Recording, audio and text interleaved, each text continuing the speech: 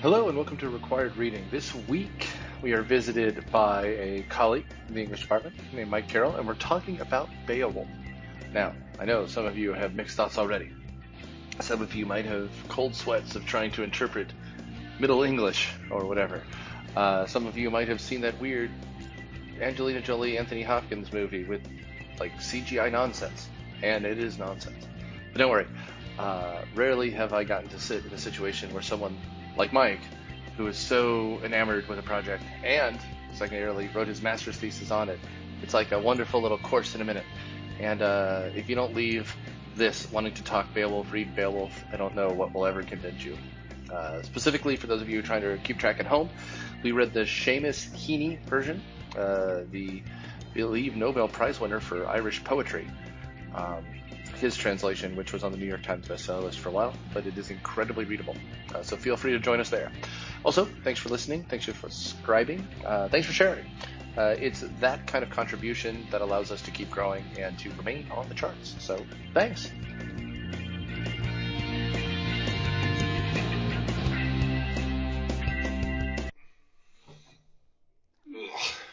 Ready? Yep. 1, 2, 3. Welcome to Required Reading. This episode, we are checking in with a classic, Beowulf, which Joseph Campbell used to predict the return of the Jedi. I'm your host, Nick Hoffman, and my compatriot here, Mike Burns, welcome. And we have a new guest. Yep, Mike Carroll. Hey, Mike. And we are here to talk about the 12th century, 11th century classic? Yep, anywhere from 700 to 1000 AD. Yeah. The original authorship year is kind of still up in question. So we're talking Beowulf, and because we're talking about something so old, I'm going to say specifically we're using the Seamus Heaney translation. The one I read in school, they don't use anymore, which tells you a lot. I think it was the Penguin Classic Edition. I don't know.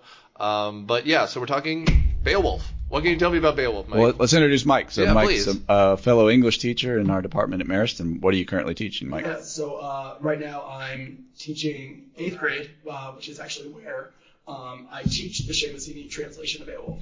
I'm also teaching 11th grade this term, which is our British Lit curriculum. And then during the winter term, most often it's during the winter term. I think last year was during the spring term. But we have a creative writing curriculum that I also teach as well. So 8th grade, 11th grade, creative writing. I've also done some 10th grade as well, alongside Mr. Burns. So that's kind of my teaching role. I do also coach here at Marist as well. I'm the 3-season coaches, yes. I'm the head 7th grade football coach, head 7th and 8th grade swimming and diving coach, and for the last 9 years or so, I've been coaching the sprinters on the middle school track team. So. And if you can't tell, he sounds like a new father. That is the creeping exhaustion. Shout of out having to a Avery, child. yes. Yeah, His daughter at home. And his wife, Catherine, is also an English teacher at Marist. Yes. So Lit is steeped in, and I will invite you for this. As December rolls around, there's only so many Christmas classics we could do, so we decided to do kids' books. Okay. So if you want to come and bring in a kid's book that you have introduced Avery to, we are doing a kind of a kid's book exchange to talk about American Lit from that perspective Really as well. Cool. Really cool. So can we back up? So some insider scoop here. So I hired Mike. Yep. A great job when I was department chair. I also hired Catherine. Yes. So thank you for that. But one of the things I think was really great is like when you came in and you and Jason were revamping the curriculum, you brought Beowulf to 8th graders, which was a really bold move. So I want to hear more about that because part of what we touch on in the podcast is like how we teach it or why we would teach it or why we would not teach something. So I don't think that's something a lot of people would do at the 8th grade level. So definitely want to hear about that. Yeah, we assembled kind of a list of books we wanted to talk about, and Beowulf was on it. And Mike Burns, my Mike, jumped. He said, Mike is going to want to talk about this. We need to have him on for Beowulf. So tell us a little bit about that. Yeah. So a little bit about how it is and why it is really that we started teaching Beowulf in 8th grade. I started saying kind of before we started recording that we used to teach the Fitzgerald translation of the Odyssey, which is a really dense and really difficult for 8th grade text. And it's super long. And so what ended up always happening was we needed to only kind of like teach book 1 and then jump to book 5 and then kind of jump around to book 9 and then make sure that we got to the Cyclops and then kind of like jumping around, and it made things kind of difficult and felt very disjunct, especially for a story that doesn't necessarily follow like a standard trajectory. You're kind of jumping around in terms of the timing of the story itself, and then of course you're jumping around in terms of us teaching it. So it was very difficult to teach the Odyssey, but part of what we really liked about the Odyssey is that it was epic poetry. So when we knew that we wanted to take the Odyssey out of the curriculum, it became the conversation of, okay, well, if we take it out, what are we going to put in its place? So we wanted something that we would be able to teach. We knew that we wanted it to be during the winter term. However long in that winter term was kind of still up for debate, but we knew that we wanted it to be during that winter term, and we wanted it to be epic poetry. And the reason for that is because we start off with To Kill a Mockingbird in the fall term, and then we make our way towards Romeo and Juliet in the third term. So we were looking for something kind of epic poetry-esque that we could use in order to bridge that gap from the fall when we're teaching a very kind of conversational text in To Kill a Mockingbird. Beautiful text, but very kind of informal almost in its language. And we needed to somehow like plant the stepping stones in place in order to branch to Romeo and Juliet in term 3. And so we knew that we wanted it to be kind of like something that we could, after having years of nightmares of jumping around, we wanted to teach whatever this text was. We wanted to teach the whole thing. So we knew that we were looking at kind of like a certain truncated length for the story. And that's when we started thinking, hey, well, we can do Beowulf. Why don't we try to do Beowulf? And it became the conversation because Beowulf, kind of like the Odyssey, had been kind of kicked around the English department to the best of my knowledge. That's fair to say, right? Yeah. So it was. We had some conversations with those that had taught it before, and kind of made the decision that if we teach it in class, so very little homework reading, so that we can be the ones that are teaching, and really it's such a performative text. Goodness gracious, Seamus Heaney wrote such a performative text that if we do it in class, we can help the 8th graders to understand it, and they love it. So that was kind of the thing that we wanted, was something that had accessible language, which Heaney's translation does. We wanted it to be the right length, which Seamus Heaney does, and then we wanted to make sure that we were able to kind of teach it in such a way that we could talk about the literary tools, we could talk about the themes, and we could also kind of introduce that notion of verse and poetry that we'd be seeing a little bit later when we got into kind of the blank verse and iambic pentameter and the rhyming couplets when we got into Romeo and Juliet. Yeah, and you do a beautiful job with it, so hats off to you and Jason.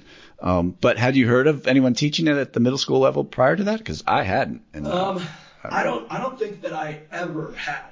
My first introduction to Beowulf, to any translation of Beowulf, was the Seamus Heaney translation, but it was when I was a senior in AP in my high school. Right.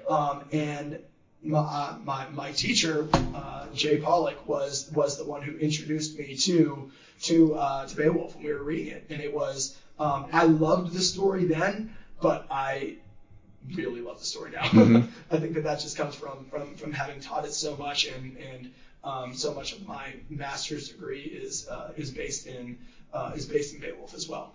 But yeah, I had never heard of it really being taught to middle schoolers. But when I looked at the language, it was one of those things where it's like, no, we can definitely do this. Especially, I think that there's a difference between sending them home with 10, 15 pages worth of homework reading, or just doing it in class. Right. And I knew that if we covered it in class, the language was accessible enough that we'd be able to do it. Right. Totally. Yeah, that's good.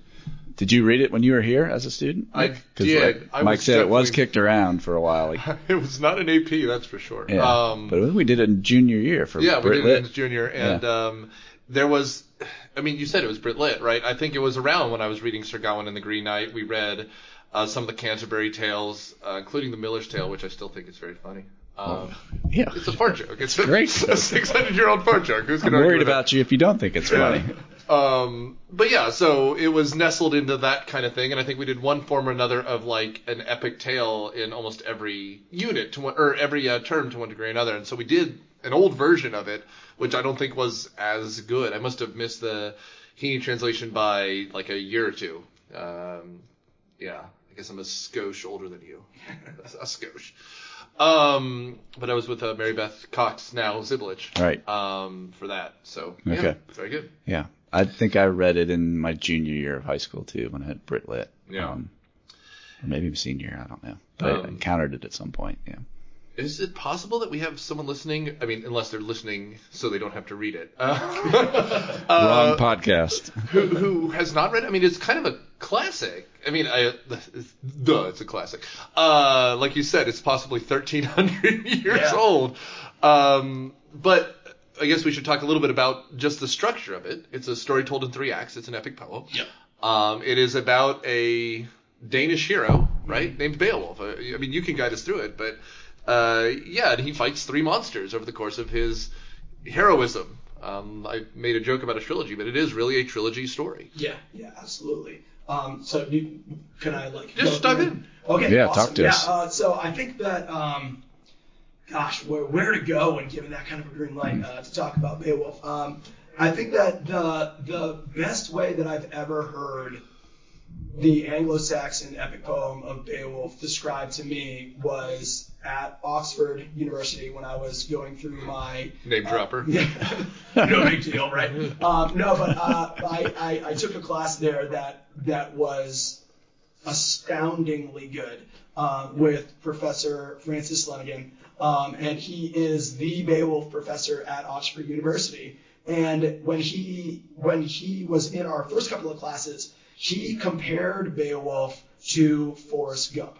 And while that sounds like the craziest thing ever, sure, that has always just stuck with me. And it's so true. Because just like the story of Forrest Gump follows Forrest Gump throughout all of the historical events that take place, not just during his life, but throughout like American history. Sure. That's the exact same thing that the Beowulf poet is doing with Beowulf. Right. That essentially what we have is a hero, an epic hero, who is fictional, who has been dropped very precariously into the lineages of these 3 warring kingdoms. And we get to follow this hero as he kind of like weaves his way in and out, not just of the histories, but also of the legends, also of the myths, also of the religious kind of turmoil that's taking place in that part of the world at that time. And so the fictional character of Beowulf is kind of the Forrest Gump of the Anglo-Saxons.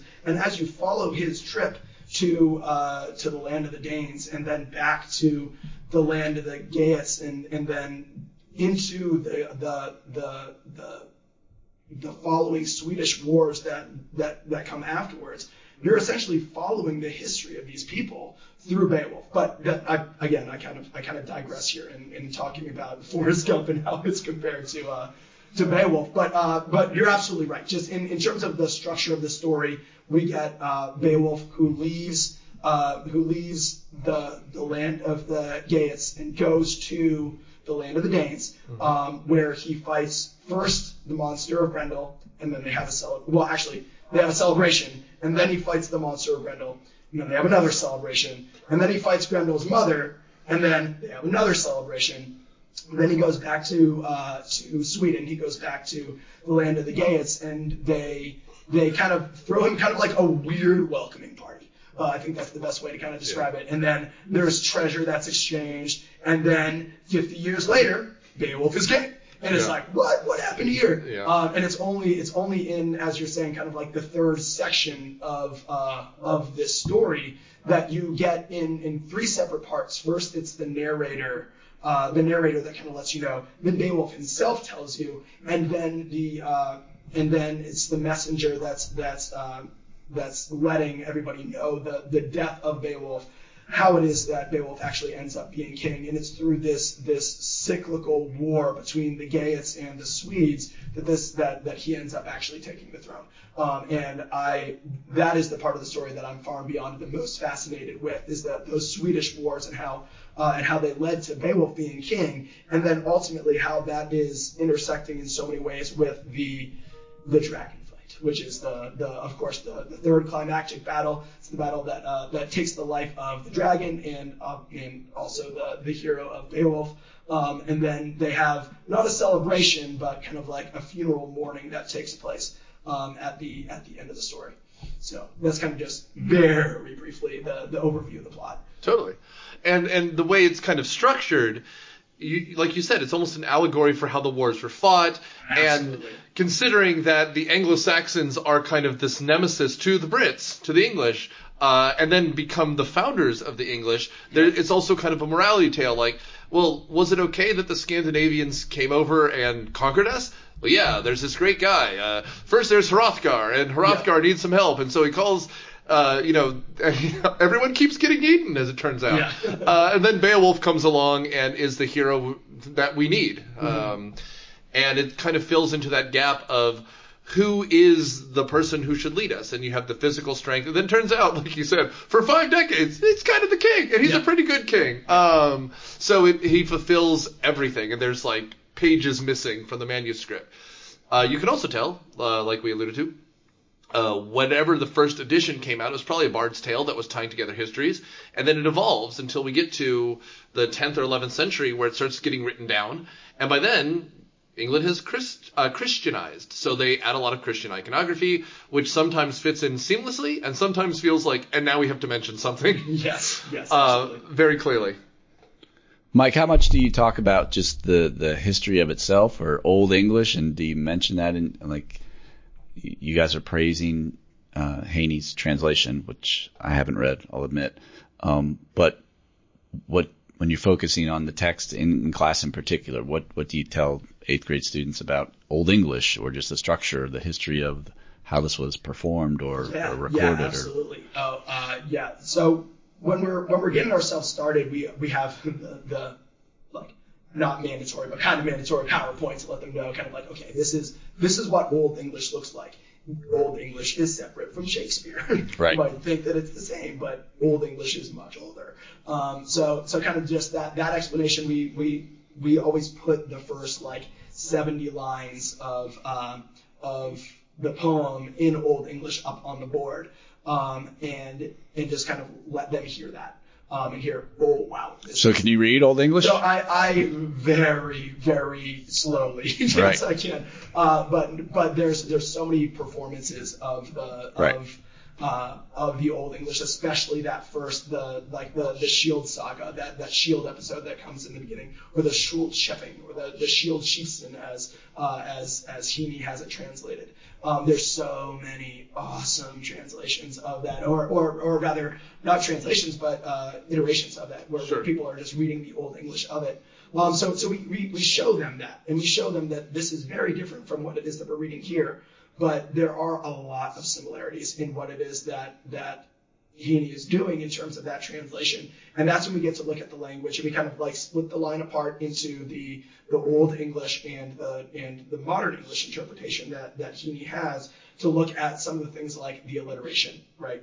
Now, in Heaney's translation, that alliteration is not nearly as rhythmic, nor is it as strict as it is in the Old English. In the Old English line, every single line has 3 alliterating sounds. Mm-hmm. So it's 2 sounds that come in the first part of the line, and then it's the third comes in the third, or the third alliterating sound comes at the end of the line, or somewhere in that second half of the line. That's what's called the head stave. Mm-hmm. So the alliteration, the form in Old English, it's beautiful, and it's so elaborate and so precise. And the way that it alliteratively sounds is just, it's incredible to hear it out loud. And that's why I think we'd like to have them hear a little bit of that Old English. But we see a lot of that alliteration that's in Heaney's translation. Also the kennings, which is just that form of the, and I talked to them about how we're trying to take something that is very simple and make it epic, right? Right. Just as everything is with the epic poem, we're trying to make it kind of like that next step above. So you take what would be the ocean and call it the whale road. Just Right. give it that kind of like added Right. level of kind of like epicness to it. And then of course there's the hyperbole that Beowulf has the strength of 30 in his right arm, you know. Yeah. So all these things that are very much in the story, that are very much part of that Anglo-Saxon epic poetry that were incorporated, for lack of a better word, into Heaney's translation. And those are the things that we're always talking about when they're coming up. And does that resonate with the kids, or when they hear the musicality of it that you're talking, do you see the lights go on? Or? I think that when we kind of stress upon it as much as we do, we hit it with the hammer pretty hard as we're going through, and especially so much of it I'm reading and Jason is reading in class. So it gives me an opportunity to really emphasize on those alliterating sounds.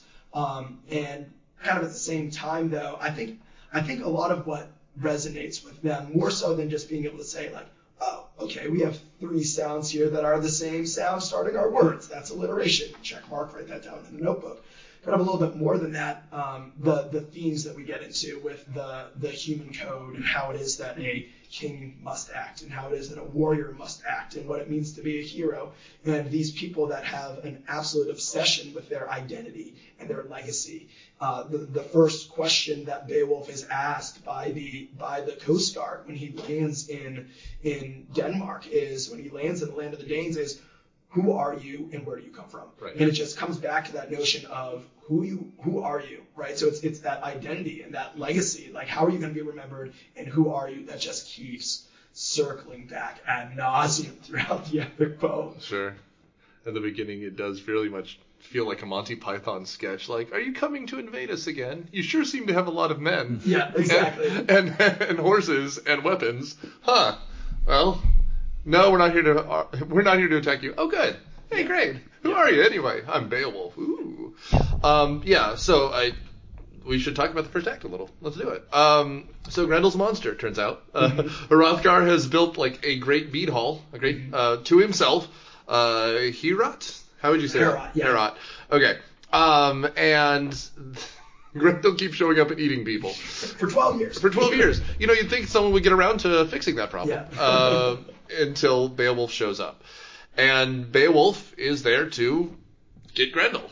You want to talk about this scene? Because it's an action scene. Like, we have a 12th century action scene. It's great. Absolutely. So, and I think that it's in those action scenes that a lot of that alliteration ends up coming. A little bit prior to it, we get kind of like the arrival of Beowulf, and then we see this guy Unferth, who's like the doubter.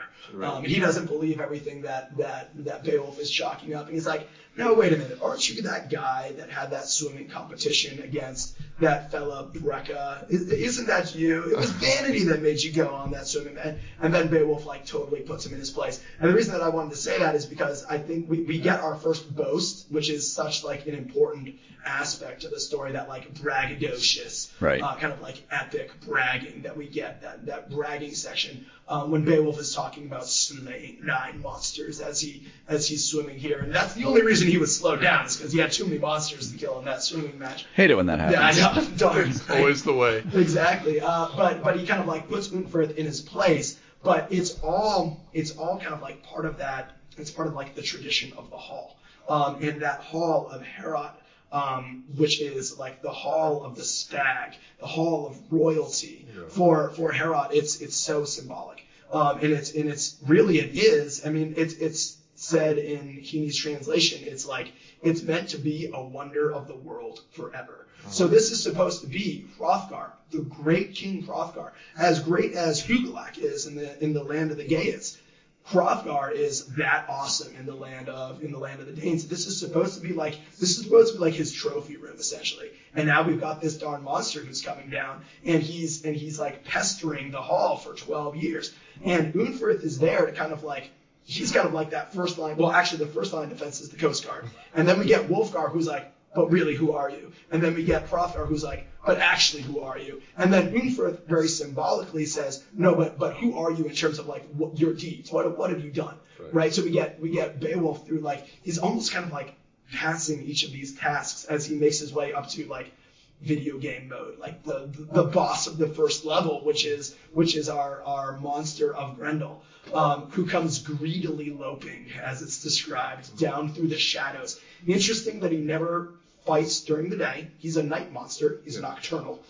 So we get a night monster with Grendel. Also never speaks. So we get a monster here that isn't able to express. And he's just eating people left and right. Yeah. The people that he can't fit because his mouth is too full, he puts in his little pouch and he brings them back up to his cave where he's gonna munch on them later. But anyways, So to get into the fight, we get Grendel who comes down, and during the night, which I do think is significant, if for no other reason than to show the difference that the dragon very distinctly in the third part of the poem only attacks during the day. He never attacks during the night, it's only during the day. So we get a little bit of a symbolic difference there between Grendel and Grendel's mother, and then of course the dragon that comes at the last part of the poem.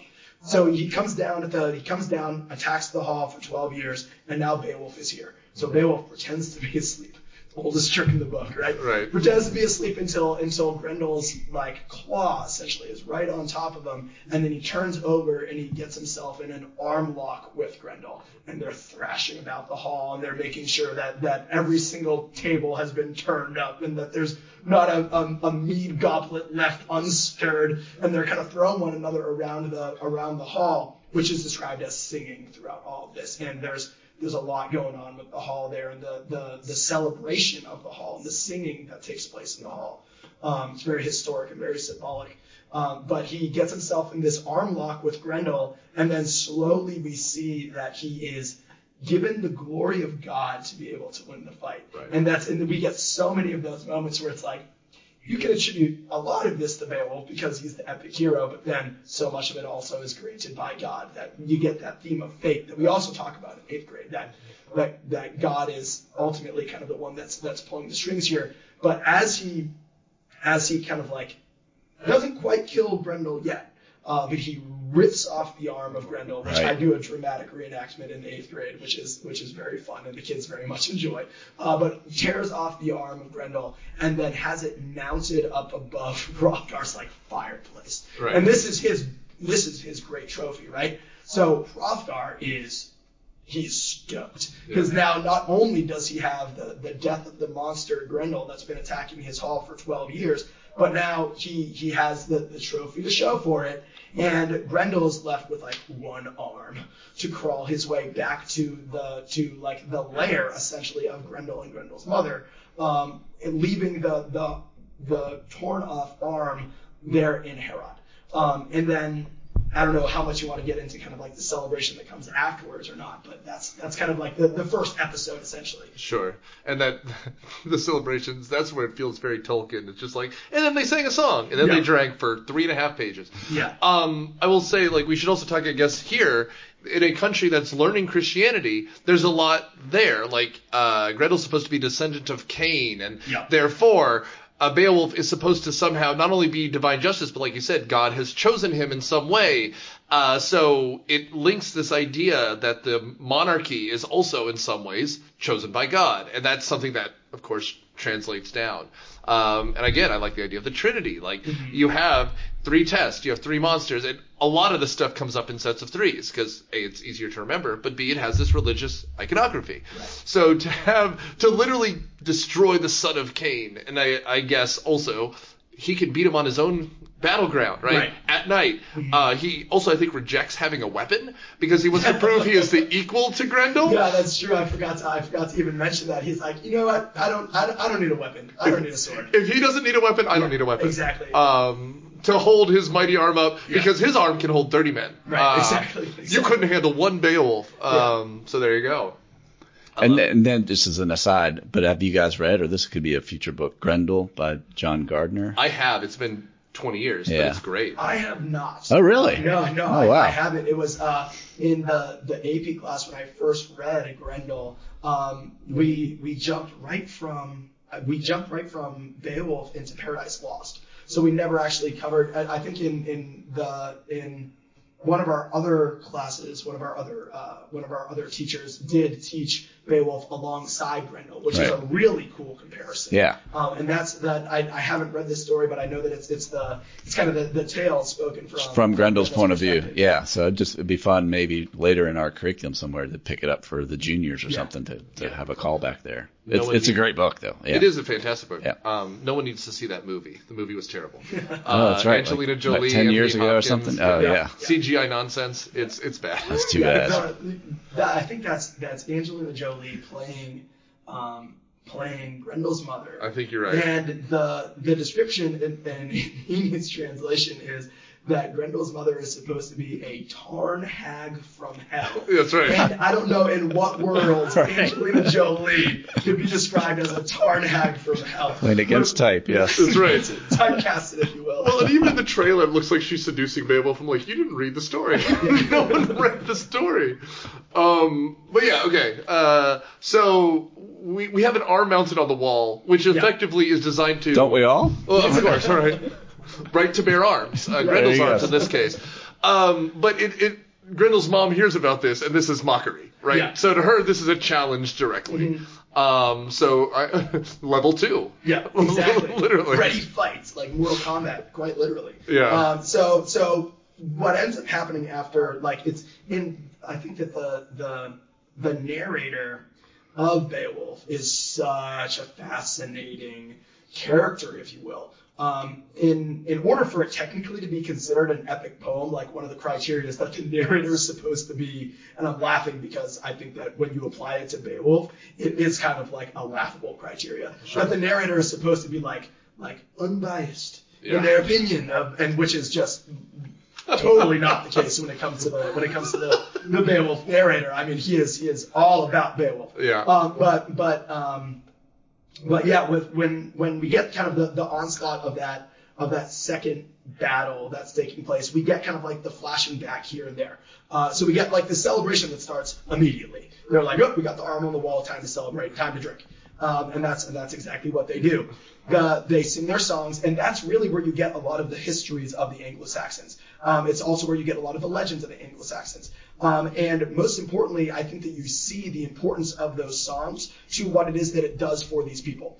They're meant to be kind of like the lessons as to like, act this way, don't act this way. Right. And you get that in the very first song. You get the story of King Haramid, who became miserly and didn't give away treasures to his people. And what ends up happening to him? He gets executed in Jutland by his own people. Mm-hmm. So it's like, okay, you don't follow what it is that you're supposed to do as a king. This is what happens. But now let's take a look at Sigmund, who's the great warrior who actually goes out and kills a dragon. Holy cow, he's not even a king. He doesn't have to give that treasure away. He gets to keep it for himself. And it's like, be like Sigmund. Don't be like Haramid. Right. It's pretty like heavy-handed and kind of like the lessons that it's trying to teach. But they celebrate that. But the biggest kind of reward that ends up taking place, and it works itself so wonderfully. And this is regardless of the translation. It's not just Seamus Heaney who's doing this, but Hrothgar adopts Beowulf as his son at the end of that fight, and that's like I'm trying to think of like the equivalent in like today's day and age. There really isn't one. Like the whole hall, I would imagine, would like fall silent. Like,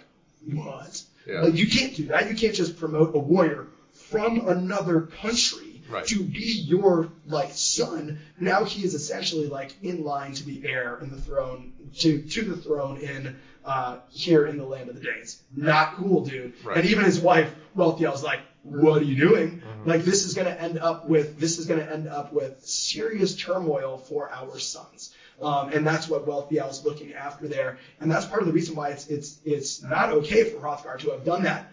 But it does, I think, give you a little bit of a glimpse into the importance of the monsters. Because we talk about this in class too, what are these monsters really representing?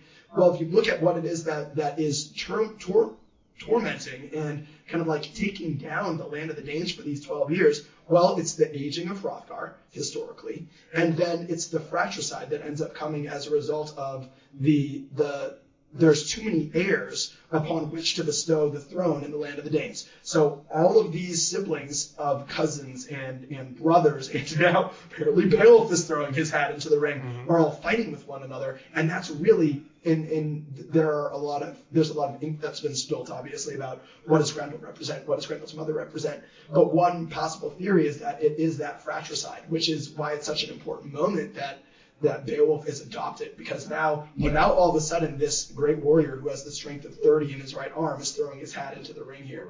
But anyway, so to go back to the... No, I was going to just jump in before we move too far. This is also interesting because I imagine if you're part of this Anglo-Saxon dynasty, wherever this is coming from, it's also an explanation of what your king may be doing. Because in ancient Rome, you would adopt the next Caesar, right? And it's also an explanation. How the hell are these Danes getting here? Like, why are there these different races? Like, why is there a Jutland nearby? Well, we needed them at one point, and they're now kind of part of our family, and this is how it comes around. It explains everything, and it's also this idea. We can choose our best leader. We don't need to just let it be inherited, which falls apart. And so you can imagine someone who's telling the story is to say, we shouldn't have let Edward III come up. Right. There would have been a better leader if we had chosen who we wanted to actually lead. Yeah, and if you do kind of take the monsters to be kind of the historical representation of what ended up taking down these dynasties, what it is that took down the Danes, what it is that took down the Geats, what it is that took down the Swedes, then it starts to make a lot of sense, because what ends up happening at the end of the Danes is the exact opposite that ends up happening with the Geats. That the Danes end up suffering from too many heirs that are ready to kind of like take over the throne. Fratricide ensues, people end up murdering one another, and then the Danish Empire kind of dissolves. And it's the exact opposite that ends up happening with the Geats. We have, if you remove Beowulf from the like kingly line in the land of the Geats, what you're left with is Haribald and Hethsune, who it's like the story of Gother and Golder with the I'm not sure how familiar our listeners would be with the tale of Loki with the mistletoe tip that was guided into Balder, that actually ended up ensuing Ragnarok, which took down kind of like the Norse pantheon, so to speak. But after kind of like the accidental shot an arrow and killed my brother, Hethsune's only alive for a little while for the first siege of technically the second siege, or third siege, if you will, of the Swedish wars. But then Hugelac, which is the king that the poet is obsessed with. It's the Geat king, it's Beowulf's king, and historically he is like Mr. Geat. He is like the big guy. And then there's a daughter who ends up getting married off to, who ends up being the mother of Beowulf, right? But if you look at where the kingly line ends, it ends with Hugelac. And he has this son whose name is Heardred, who dies in the midst of the Swedish wars. And historically, it's after that death of Heardred, who is very young when he's king, and ends up, they don't have another heir to take over the throne. Sure. And that's when the Swedish Empire, the Swedes, end up coming in and taking over the land of the Geats, and thus ends the Geat Empire. Right. So if you look at the land of the Danes, we have this fratricide, right? All these extra people that want that throne, and that ends up with their demise. And then if you look at on the Swedish side of things and on the Geat side of things, the thing that actually takes them down, if you follow the analogy there, the thing that then the dragon would represent is the Swedish wars, the thing that historically ends up bringing about the end of the Geats. And that's what I wrote my 150-page master's thesis on. Awesome. was that allegory of that dragon fight. Sure. So is it reading too much, or I'm not as familiar with all that lore or the history, but similarly, like in retrospect, you're lionizing someone in order to legitimize what is going on politically, not unlike what Shakespeare did with Macbeth, like very flattering to James. And I don't think that it's reading too much into it at all. I think that there's a lot of that's going on. I think that it's at the same time trying to do so in a political sense, that it's also trying to do so in a religious sense Okay. as well. That a lot of kind of it's almost kind of like a religious retelling of these people's history, just as it is a political retelling of these people's history. But there's so much historically that's in the background here. That's why I like the Forrest Gump analogy so much, because it kind of helps to lace, or helps to explain rather, the lacing through and the intersections of where it is that the legends, people like Sigmund, people like the troll fighting trope, that a troll will come and attack you on your home ground, but then you need to get your vengeance and go back up to their lair, right? So that these tropes, it's as much history as it is legend, as it is kind of like religious telling of these people's history. I was thinking of Hamlet when you're saying like everyone's killed each other. Luckily, there's another prince riding up to save the day right at the end. Also, I think I assembled a Hugelac from IKEA. That does sound very IKEA. It does. While eating your meatballs. That's right. So let's kill a mother.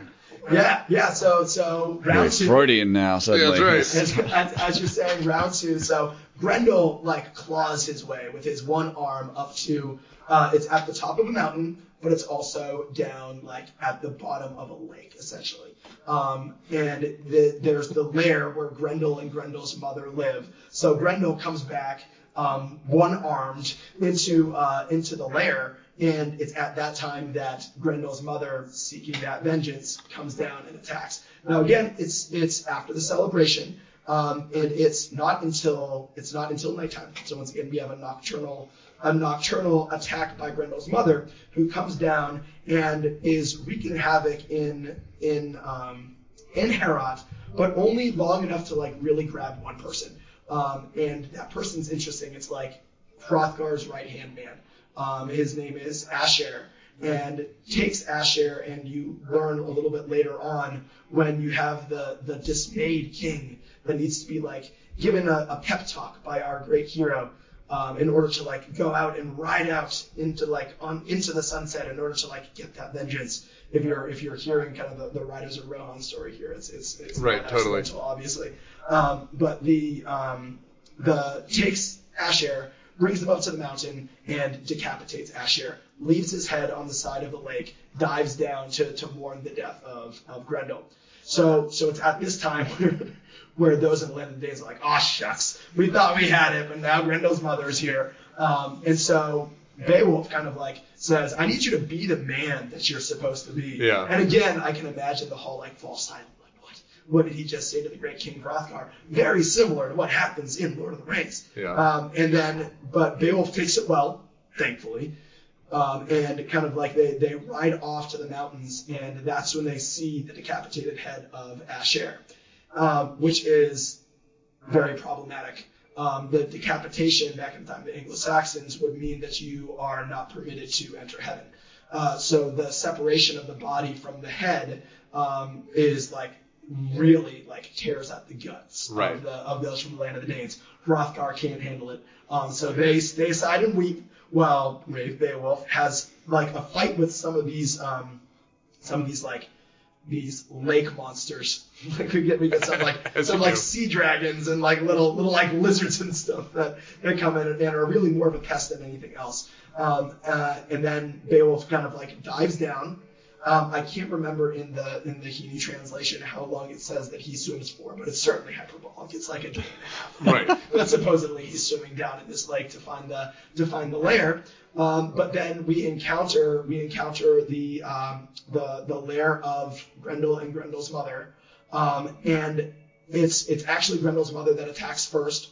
Grapples with Beowulf, and unlike in the fight with Grendel, Beowulf starts to lose, and it's almost like that chink in the armor for the first time that you see for Beowulf, that we might have the loss of our hero on our hands here. Fortunately, Beowulf does indeed get the better of Grendel's mother, but the way that it's described is that this knife that she had, it's like a stabbing knife, ends up turning when it tries to hit Beowulf. So do we have an immortal hero on our hands? It's kind of that hyperbole that we get. But nevertheless, Beowulf takes this sword, given to him none other than Unferth, the doubter, when he first got to the land of the Danes, and he brings it down on the neck of Grendel's mother, And it's been decided by God that no weapon like made by any human would ever be able to destroy the monster. Now Beowulf didn't know this at the time, but as a result he brings the sword down and the sword snaps. Hunting, the great sword that Ufroth gave me for this battle isn't working anymore. Whatever am I gonna do? Of course he sees the sword of legend, the sword of myth. Right. That's kind of that's like up in the armory of the monsters of Grendel's mother and of Grendel. He alone is able to pull it off the wall. Are we reminded of Thor, right? So he's able to take the King Arthur, sword off of or King Arthur, absolutely. Able to take the sword off of the wall, and because this was the sword that was used in the killings of giants and monsters, it wasn't forged by man. So now all of a sudden he can use this great sword in order to kill Grendel's mother. Not only does he chop off Grendel's mother's head, but now we chop off the head of poor dead Grendel. We're also going to chop off Grendel's head, and that's actually the prize that they take with them up through the waters and back to the hall at Heorot. It's the blood of the monsters, though, that actually melts the blade. So that great monster-killing blade ends up dissolving, and kind of symbolically, if you read into that, kind of very similar to the like humankind, where we have humankind with the legacies of these lineages that are killing one another. We get the sword that kills the monster, and then the monster destroys the sword. Yeah. So it kind of like comes full circle there in the destruction of this sword. But anyways, we grab Grendel's head and the hilt of this sword, and we bring it back to the hall at Heorot. One thing that I think I failed to mention, when Grendel's mother came down to the hall at Heorot, she grabbed the arm off of the hall at Heorot and brought it back up to the lair. So now we left the arm in the lair, but we brought the head of Grendel back, and now that's the even better trophy that we brought back to the hall at Heorot. Right. Excellent. Yeah. No, it's funny because we have, again, like a Mario level where he's swimming underwater for a day and a half to try to get to this monster. But yeah, it's this idea that there was an age of monsters that is a bygone age, and it's an explanation for that too. It's, King George slaying the dragon. Like at a certain point, there aren't monsters anymore. What happened to them? Well, the heroes destroyed them, and there was this. It was really convenient that there was this one weapon that could kill them, but it's gone. So we have the hilt still. Well, and I think that part of the reason for that, if you think back to kind of the implementation of Beowulf into this story, that's what had to be done. We needed to essentially take an epic hero, implant them into a convenient legacy, and then have him go throughout all of kind of the monster fighting epic battles that he does, and then strategically remove him from the history of these people, so that the history hasn't been changed, nor has this story that's been. It's almost like Back to the Future. Like we gotta like go in there and get in and get out without making too much of an adjustment to any of the like histories that are taking place in there. Totally. I mean, and Grendel and his mother are described as like these Hieronymus Bosch-like people just dissolving men in their mouths. But it's also the story of mankind overcoming nature, and now we're in charge. These monsters are gone. We have vanquished them, and now we are the superior on Earth. It's Greek in that way as well. Yeah, as you're thinking, I don't remember that from reading it. I don't know why. It's been that long. But very archetypal, very like Medusa and Perseus and all that. And so it's just interesting. I mean, Odysseus and the Cyclops. We tell the same story over and over in different ways. Yeah. We have our last boss, which comes much later after this sermon Hrothgar gives. Yeah. And we get the dragon. A slave steals a cup. Yeah. Isn't it always the way? Right. Yeah. We have a parable about stealing. Leads to the death of hundreds.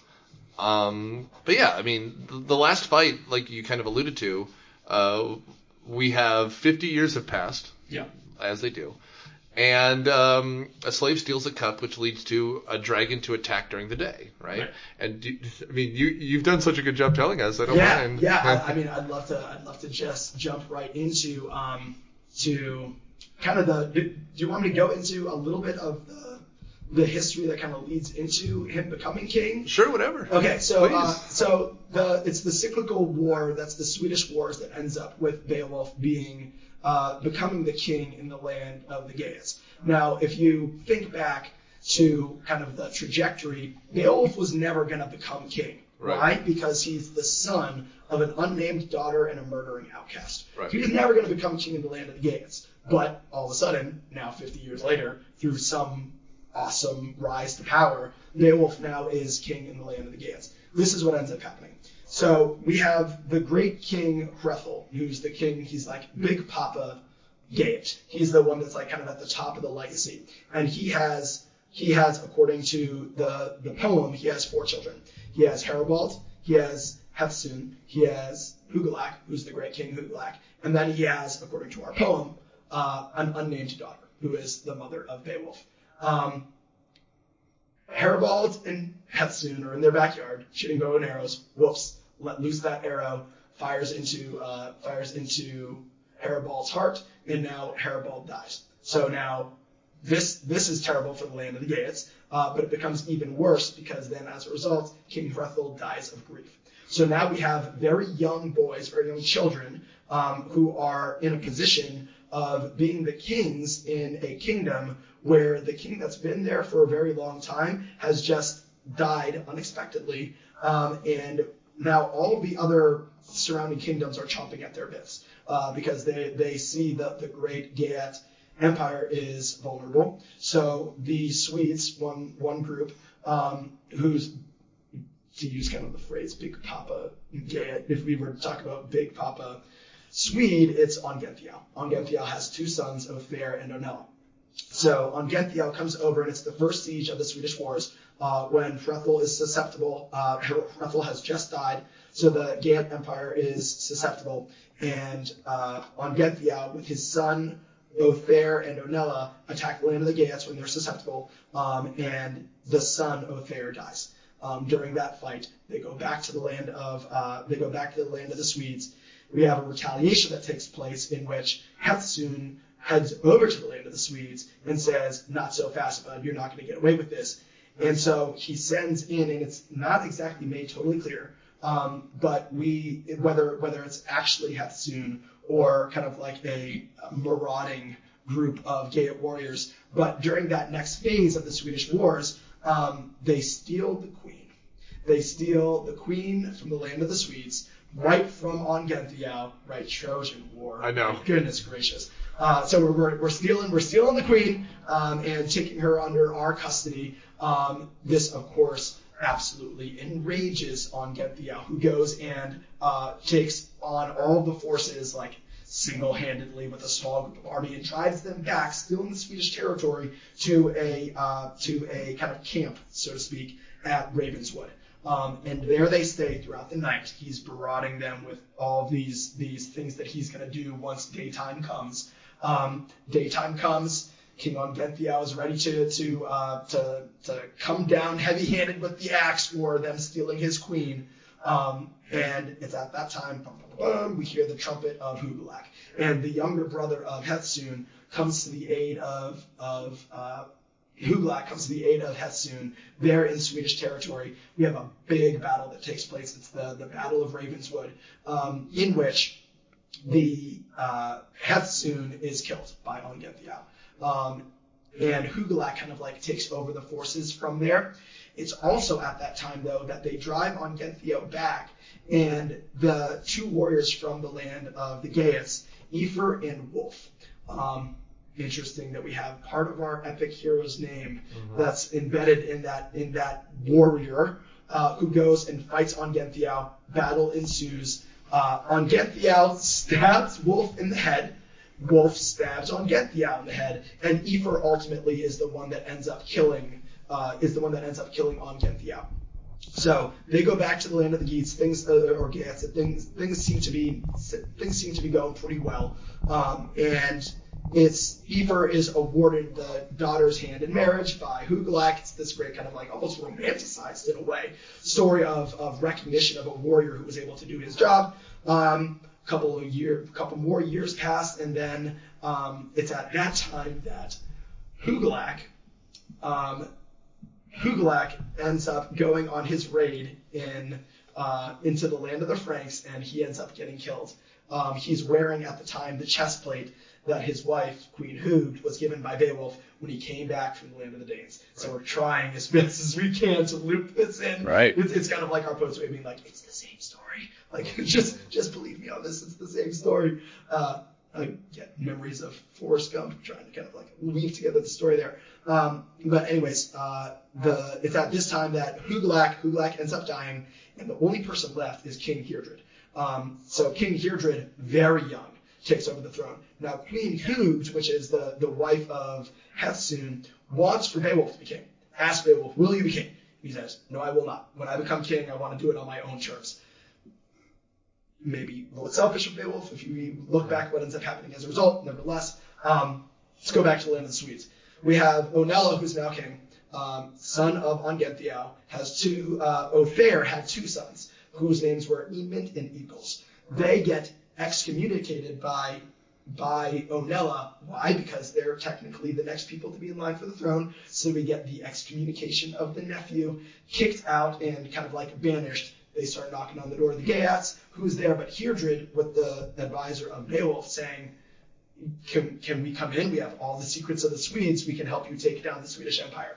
So Beowulf's like, yes, jackpot, come in, let's talk. And we'll make sure that we do away with those pesky Swedes. Onela hears about this, goes back to the land of the Geats with his buddy Roastin. And that's actually the father of Wiglaf, who comes and assists in the dragon fight. Comes back to the land of the Geats, kills Heardred, and then we get kind of the retaliation that comes at the end of the Swedish wars, which is Beowulf and Eagles coming and killing King Onela and taking themselves and putting themselves. He puts Eagles on the throne in the land of the Swedes. He takes the throne in the land of the Geats, and thus we have King Beowulf now in the land of the Geats. So yeah, that's a very long-winded kind of explanation. No, it's awesome. Of the history that leads to Beowulf being king, because he's not supposed to be. And I think that his name, I spent a little bit of time more recently thinking about how symbolic and important his name is. If we think back to the lineage at the start of the story of Shield and what his son's name is, it's Beo. And then we get the king, who's described as being a great prince and then being a great king afterwards, and providing and being like a shield around his people and providing for his people as best as he can. And then we get Wolf, who comes at the end of the story, who kind of represents that militaristic side of things. So we get it's almost like we get the story of like Wolf Beo. We get the story of warrior and king, who's kind of represented here in this character of Beowulf, who's one of the only characters that I can think of that kind of rises the ranks from warrior into that kingly class and becomes king as well. Sure. I mean, and he earns his way in, which is the important thing, right? Absolutely, yeah. Yeah, the more you're talking about it, the more I'm realizing that, like, The Hobbit is just this. Oh, yeah, absolutely. I mean, the Eagles even show up, yeah. right? And it's like every time Tom Bombadil shows up and, and has, like, I'm going to tell you a story for about 20 minutes. That's what the story is. Yeah. It's like, this is how this king came to power. And this is where the Riders of Rohan come from, like you were alluding to earlier. But just very funny that the Battle of the Seven Armies happens right before, or Five Armies happens right before this, and that's the War of the Swedes. Right, exactly. Right. And let's think about that. If you've kind of followed the trajectory there, right? We have the death of the dragon, and then the near dissolve of these kingdoms that are kind of like collapsing in upon themselves. Right. It's the exact same thing that happens at the end of Beowulf. We have the death of the dragon, and then we have the Swedes and the Geats, who essentially collapse themselves as a result of the Swedish War. Totally. I'm curious, is this I'm just thinking, what's the historian who was searching for Troy? Schliemann? Schliemann, yeah. Is there an equivalent for this? Like, people are looking for historical sites where this stuff happened, or stuff happened and the myth is based off of this? It's kind of both at the same time. And I think that it's such an interweaving of legend and history and myth that it's hard to even kind of like put your thumb on what aspect of this is the myth, what aspect of this is the history, right? There are certainly attempts, and there have been for hundreds of years, to kind of like find the biggest things. I think that would be the like looking for the locations of would be like the Hall at Heorot. I think that's one like really, really big one. The battle with the battle with the dragon, where did that take place? If we're kind of like creating this history of this battle that took place, where's the poet saying that this was taking place? And then the burial ground of Beowulf. I think that's perhaps the most kind of akin to trying to seek out that location of Troy. And I think that part of the reason for that is because of the Sutton Hoo burial. The burial ship. Yeah, exactly. And I think that kind of spawns some not only intrigue, but also like, oh, okay, like it's almost kind of like a factualization of a lot of what is kind of considered fictional in the story of Beowulf. And it's like, oh, maybe this is a little bit, this is rooted in, if nothing else, at least in tradition.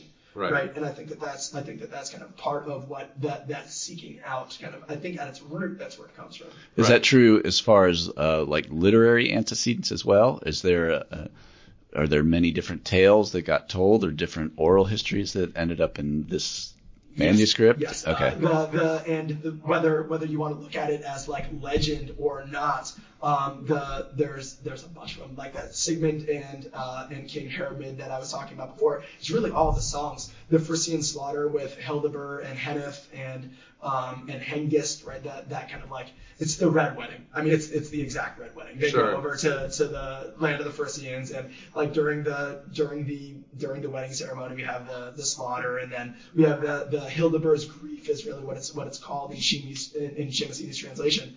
But we have that kind of like that kind of almost like legendary trope almost. The stories of Modthruth and Offa, whose names is like bad queen, essentially. Right. She's the one that like, oh, somebody looked at me bad, you're gonna end up killed. Right. And it's kind of like, oh, but then the good king came around and kind of like helped to guide them. And that's a good example too, because it's kind of like it's almost like a moral to the story, right? Like make sure that you're operating like this and not like that. The biggest one I think is when Beowulf comes back to the land of the Geats and he's talking about he has the weirdest speech where Hruglack's like, well, where have you been for all this time? And he's talking about, he goes on this like weird tangent about Hrothgar's daughter, Fruwaru, who's getting married to this guy, Ingold. And Beowulf goes on for like 100 lines about like, this is why this is not a good idea. And it's all about like, but what if this warrior comes and lays the sword on the table? You might remember that part. Yeah. And then he says to the elder, like, ooh, you're gonna let that fly? No, I'm not gonna let that fly. We kill him in the hall. Then everybody's running rampant and the family's dissolved. Like, that's what's gonna happen as a result of this. And it's like, okay, Beowulf, tell us what you really think. Yeah. But it's kind of this kind of like warning as to this is why you don't want to have a political marriage, right? So it's almost kind of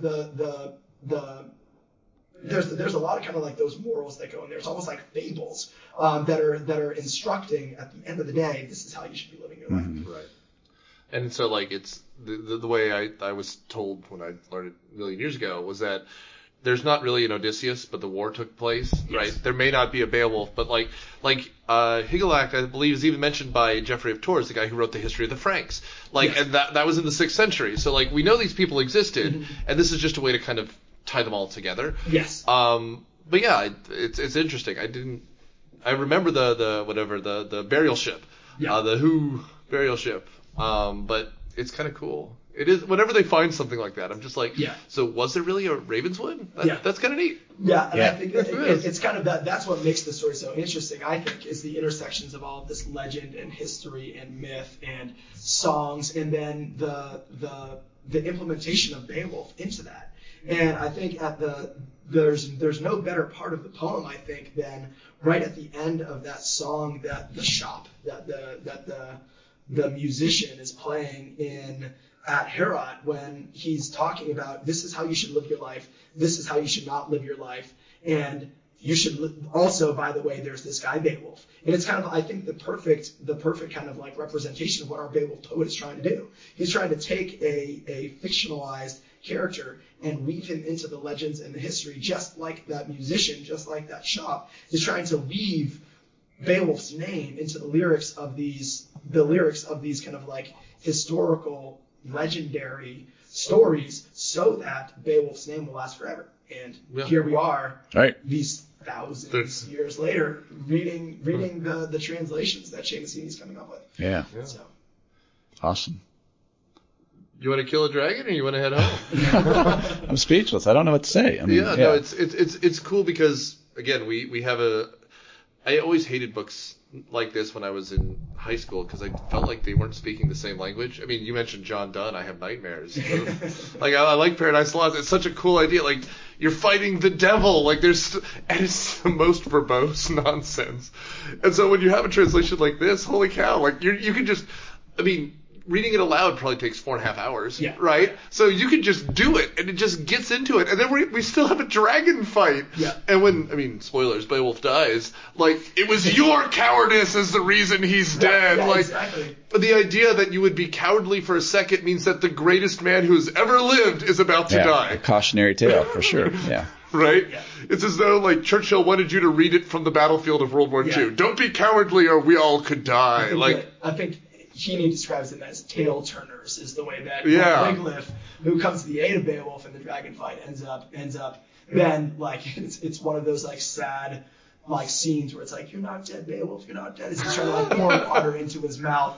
And all the quote tail turners who are like watching this are like, oh, this is really awkward. And then of course Wiglaf like in a rage stands up and says like, you guys are banished. I'm gonna inform all the other rulers in all the other kingdoms that you are not worth your weight. So you are basically gonna live like nomads for the rest of your life. Get out of my kingdom. And we start to get the impression of the kind of king that Wiglaf is gonna be, aka the kind of king that ends up leading to the demise of the Aegean Empire. Right. So you see kind of like almost like the pages of history, you're given kind of the inclination as to what it is that's going to happen after that final line of the poem. And you get a similar thing with the last song that we get is actually the Song of Grief by the lamenting woman at Beowulf's funeral, and it says that she was singing tales of how she feared the onslaught of the Swedes and the ambush and the death of all that she knew and loved. And then the narrator has the line, and she was not wrong in what it was that she predicted. Right. And that's it, and that's exactly what ends up happening after the final line of the poem. We have the demise of the Geats as a result of historically the Swedish War, but as a result of, in terms of the poem itself, it's that allegorical dragon. It's that dragon fight that takes down the last king in the land of the Geats, the one king who rose to his ranks off of his own valor. The dragon takes him down, and then that's where we have the demise of the Geats in the fictionalized, if you call it that. But I hesitate to even call it that because it's so indebted to the history and it's so indebted to the legend and the myths of the time. That scene it's sad, but it is very funny. You can just imagine him like almost holding a disembodied head. Like, exactly. He's still fine. He's like pouring wine down his throat. It's like, see, Beowulf's all better now. Yeah, talk about Monty Python. He's not dead. And he is super dead. Like it's very dead. Like bitten in the neck by a dragon. I mean, you don't come back from that. No, you really don't. You can't even hear it from the crowd, like with Beowulf's mom or with Grendel's mom. Like you're just dead. Yeah. Thanks, Mike. Yeah, this is awesome, Mike. This is so good. This is fun. I mean, I think it's clear that we think this should be taught. It's fantastic. And I like being taught well already. Yeah. And I just like that, like you said, it's all like you can interpret it as allegory, and you can see just the little basis for so much of our Anglo-Saxon myth making, right? Like. Who was King Arthur? Well, he had a mighty sword, and he slayed. He went for the Holy Grail. Like these little bits. It all goes back to this poem from probably 400 years before. Has its roots, guess what? Yeah. At the bottom of a lake. Right. Yeah. Where does Beowulf get his sword? That sword of legend from the bottom of a lake. And only one man could possibly get it. Right. Exactly. Like it's kind of cool. Like, and I like these medieval tales because the morality is so clear and the stories are so, like you said, epic. It's really fantastic. Yeah. Very, Joseph Campbell and all that, Power of Myth. Hero's Journey and Power of Myth, certainly. The last question we always ask is, are you reading anything outside of school that you'd like to recommend? Yeah. So actually, I was saying this to Mike when we were first walking into the studio. I spent the summer reading the Lord of the Rings trilogy, which I had never read before. I had taught for summer reading the Hobbit. but I had never actually sat down and read the trilogy.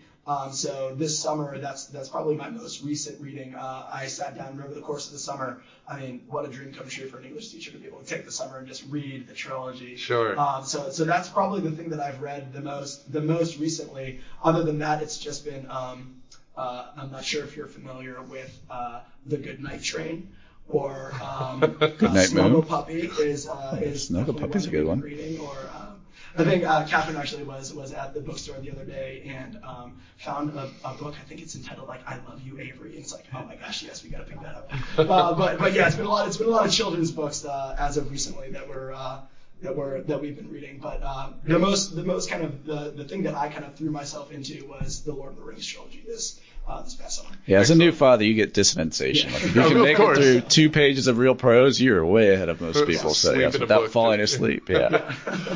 Mike, you got anything, boys? Nothing that I can say. I mean, I'm prepping for future podcasts, so I don't know if I want to give those away, but I'm doing my homework that way.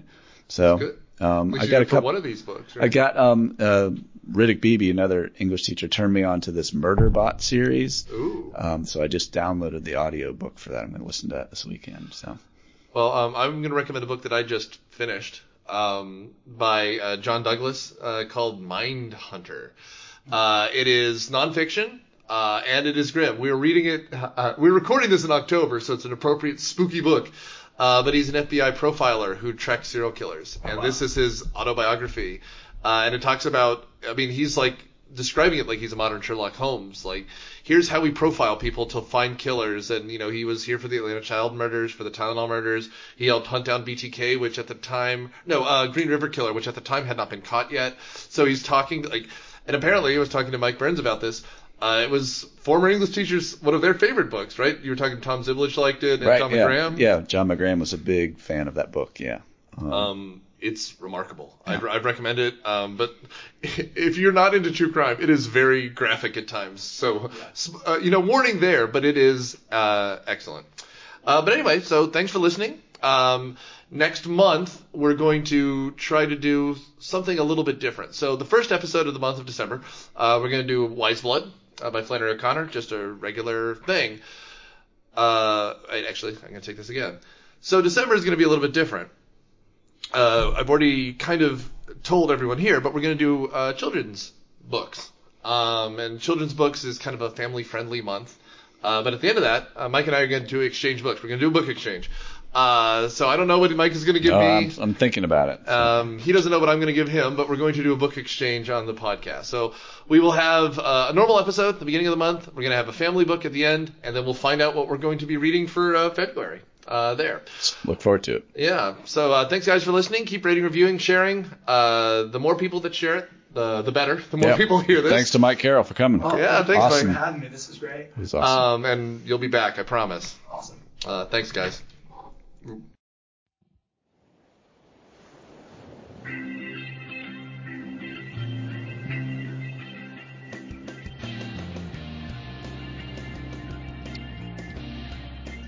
Required Reading is hosted by Dr. Nick Hoffman and Mike Burns. It is a product of Mayor's Podcasting and Dude Letter Podcasting. The theme song is written and performed by Davis Burns Music. The podcast is engineered and produced by Nick Hoffman. The opinions expressed here are the opinions of the hosts and guests and do not represent Mayor's Screen. Thanks for listening.